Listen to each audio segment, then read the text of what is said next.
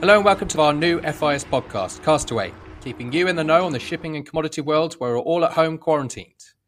We know that the working and business has changed dramatically in the past couple of months, so developing a range of resources to help keep you up to date on everything happening. If you'd like to find out more, you can visit our website, www.freightinvestorservices.com, or follow us on Twitter and LinkedIn. FIS is fully functional. Every broker, every office, and every team is ready to help you with pricing, research, and operational assistance. Hello, welcome to Castaway, FIS's podcast. And we have back with us this week Tom, our Director of FIS Asia, Kerry, Head of FIS Business Development, and we also have two special guests from S&P Global Platts, Paul Bartholomew, Head of Asia Metal Insights, and Seb Lewis, Head of Market Insights for China. Hello, guys. Thank you for joining. Hi there. Thanks for having us on board. So let's kick off with some of the news that we've had in the past week. And I guess the number one news, if we could start with, let's talk about, let's just jump in with Seb. The big news that we've had last week has obviously been the OPEC cut. We have had said from OPEC Plus that's going to be 9.7 million cut. It's less than the 15 top market that Trump promised. Are we getting any sort of insight in terms of what the market's reaction to that has been?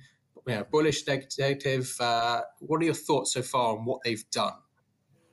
I think the markets weren't over-impressed by it. I mean, look, it's one of the biggest cuts. It's bigger than the cut that happened back in 2008. But at the same time, it's not really enough, I think, to kind of cope with the total demand destruction or as a result of global coronavirus pandemic. So the markets, I think, gave it a bit of a bit of a thumbs down, and crude prices reacted accordingly. We haven't seen the support we expected. And I think the structural market's still quite heavily in contango as a result. So I think the market's not so impressed. And the thing about this is, look, even if you did manage to get that, full, those cuts, compliance has always been an issue. There's a lot of people involved with this. You've got OPEC, you've got Russia, Mexico, a few others. Will America cut? Will the US cut? It remains to be seen. And there's debate about whether natural close are actually cut. But historically, it's been hard to get compliance when one or two countries, like Saudi Arabia, have to do all the cutting. And we saw most recently Saudi Arabia heavily cutting their OSPs, which is the base on which they sell oil to Asia, really saying they want to compete aggressively on their sales into Asia. So I think one should be sceptical about this. And how long will those cuts take to come in? Already we've got a lot of oversupply. We can see more oil going into tanks, et cetera, putting further pressure on the structure and flat price. Yeah, and Tom, to bring you in this, as we missed out on your insight from last week, your views on this oil cut. I mean, there's supposedly going to be another 9.8, as Seb alluded to, for other countries outside of OPEC. Is this a load of rubbish, a load of fluff from people? Are we actually going to see this unprecedented global oil producer cut? Well, I mean, I'd like to think that there is some compliance extending from what Seb was just saying. However, it remains to be seen. As Seb just said, the markets have reacted relatively mutedly in response so far. And if, as Mr. Trump is hailing that his great involvement will spark the market back to life, then seemingly we'll need further intervention from him and OPEC Plus to sort of get that going.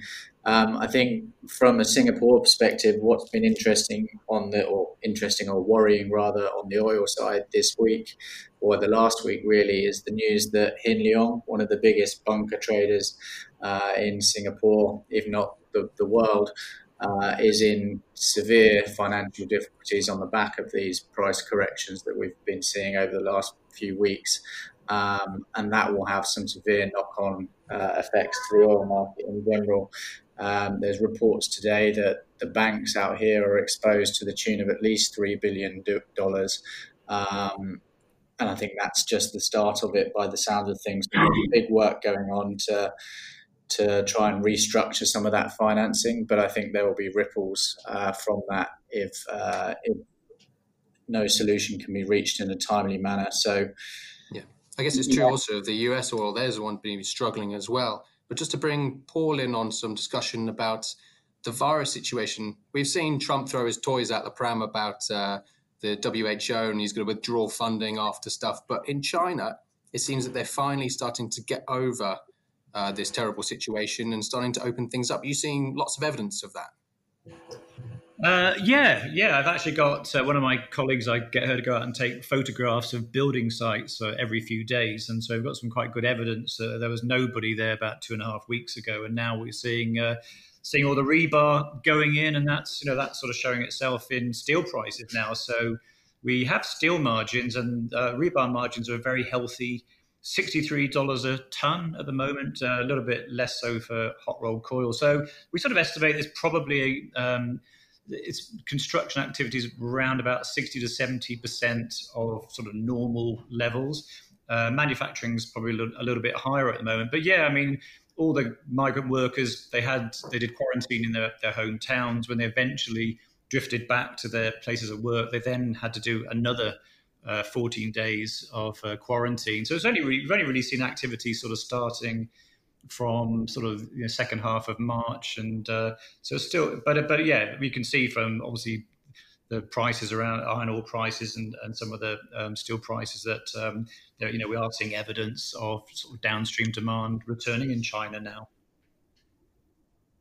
Yeah, and any further evidence too? So I've been reading about Hokkaido and what virologists have been talking about, this second wave of virus coming through. Is there any evidence of that in China as it started to relax these restrictions? Yeah, that was always going to be the big concern, that when workers all came back from their respective hometowns, that there could be like a second kind of outbreak. But it hasn't really happened so much.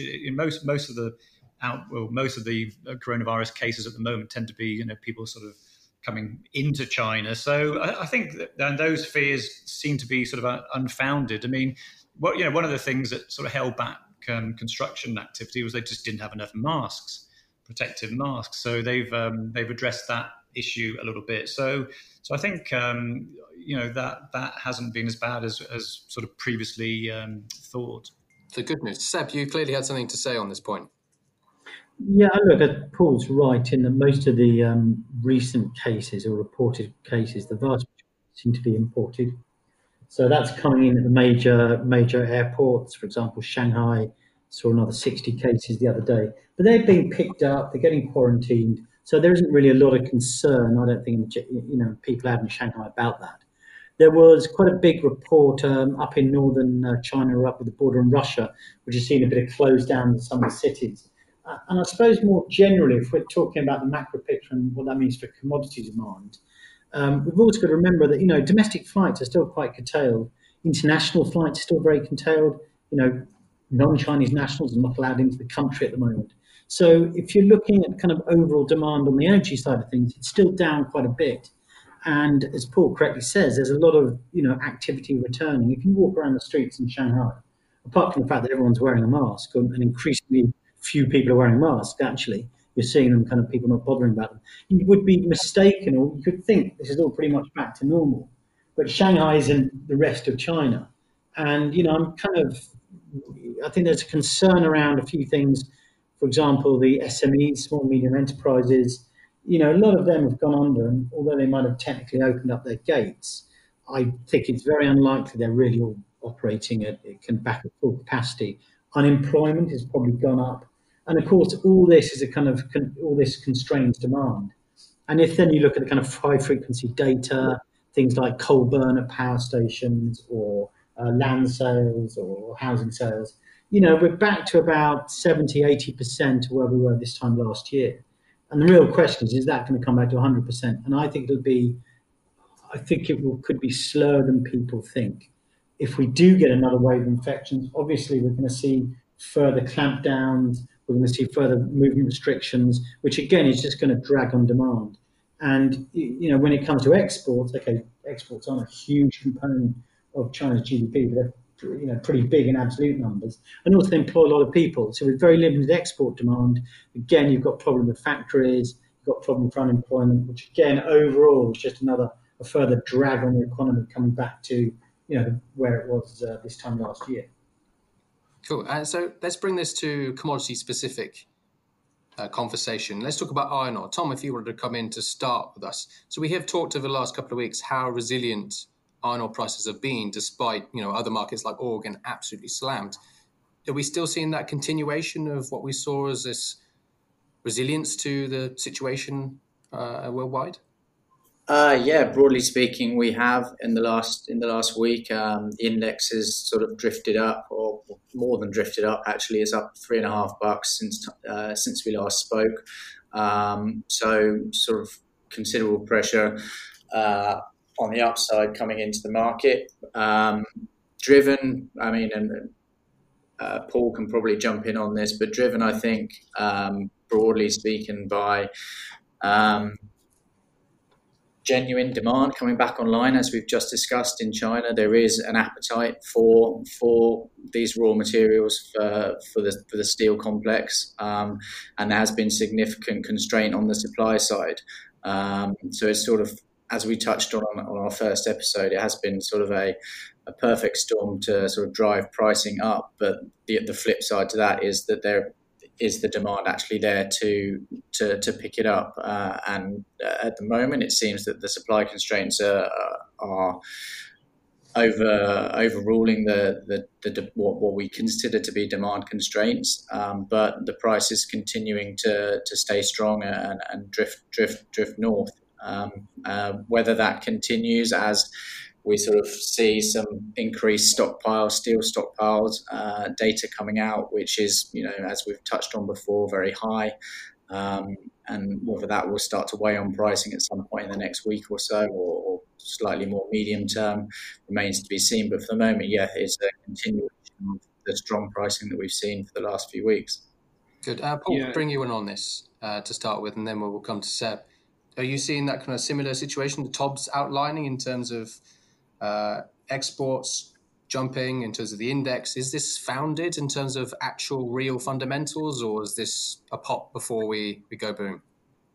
Yeah, it's interesting. So I've sort of been thinking for a while that sort of $80 a ton level is going to come under pressure, and it could sort of break through that. Then what do we have on April the 14th? $86 a ton, or at least the flat 62%. So we are seeing some actual demand. As I mentioned, some of the steel prices and importantly margins are improving. There's stockpiles, port stockpiles are relatively a bit lower.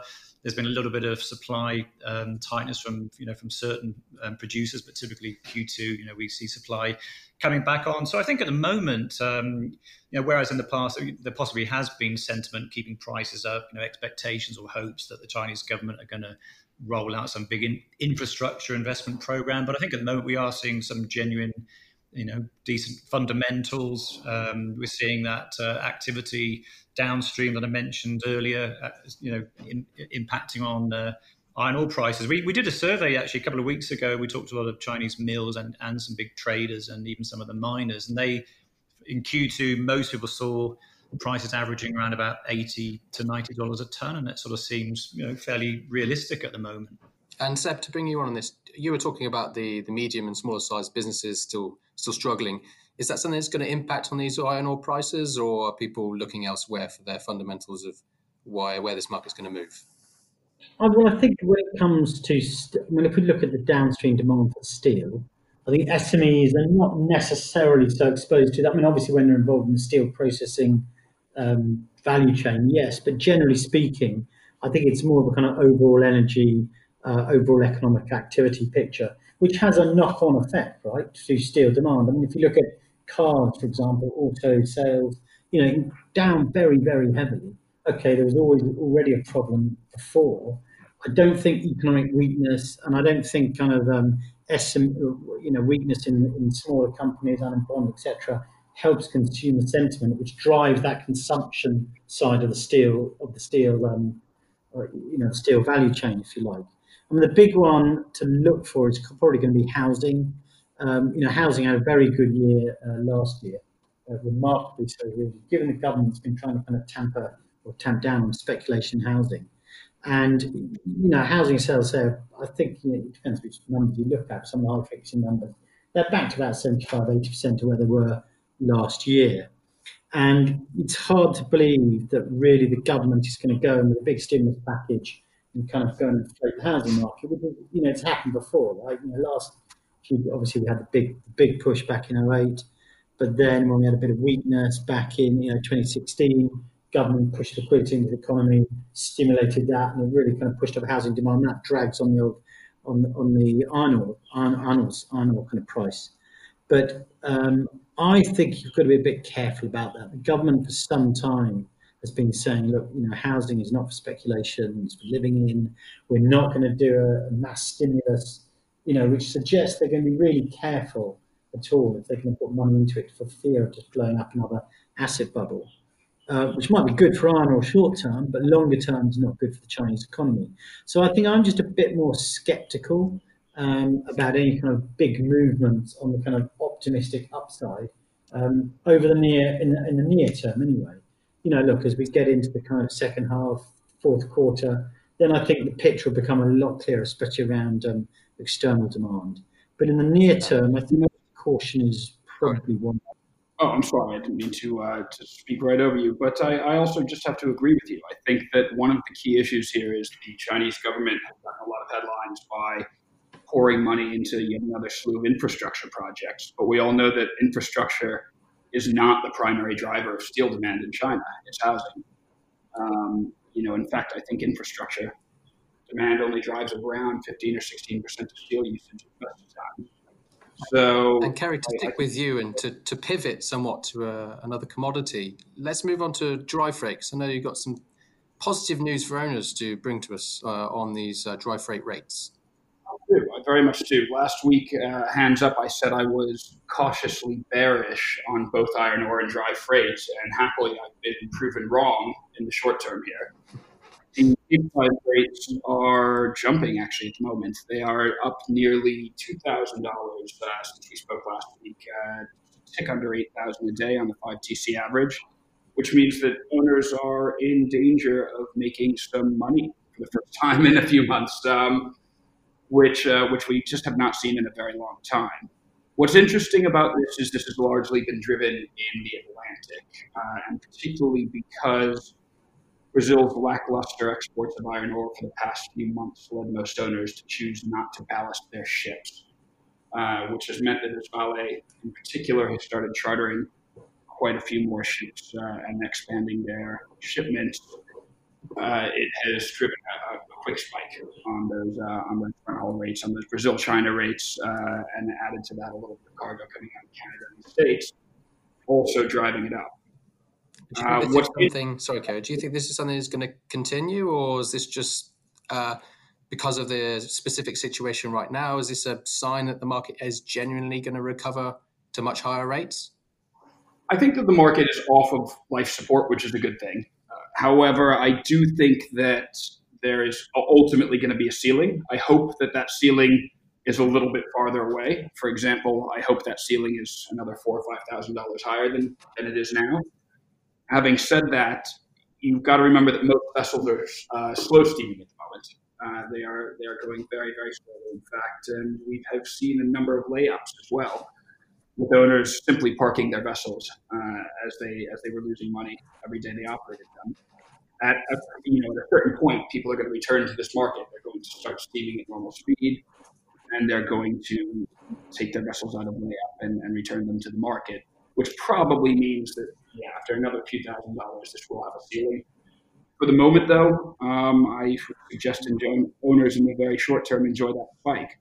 What I do think is interesting is that conversely, that again adds the sense that there should be more pressure down the line on the iron ore rate. If Brazil really is improving their exports, which is driving this Cape spike, then we should see that filter down through expanded supply going into China on the iron ore side.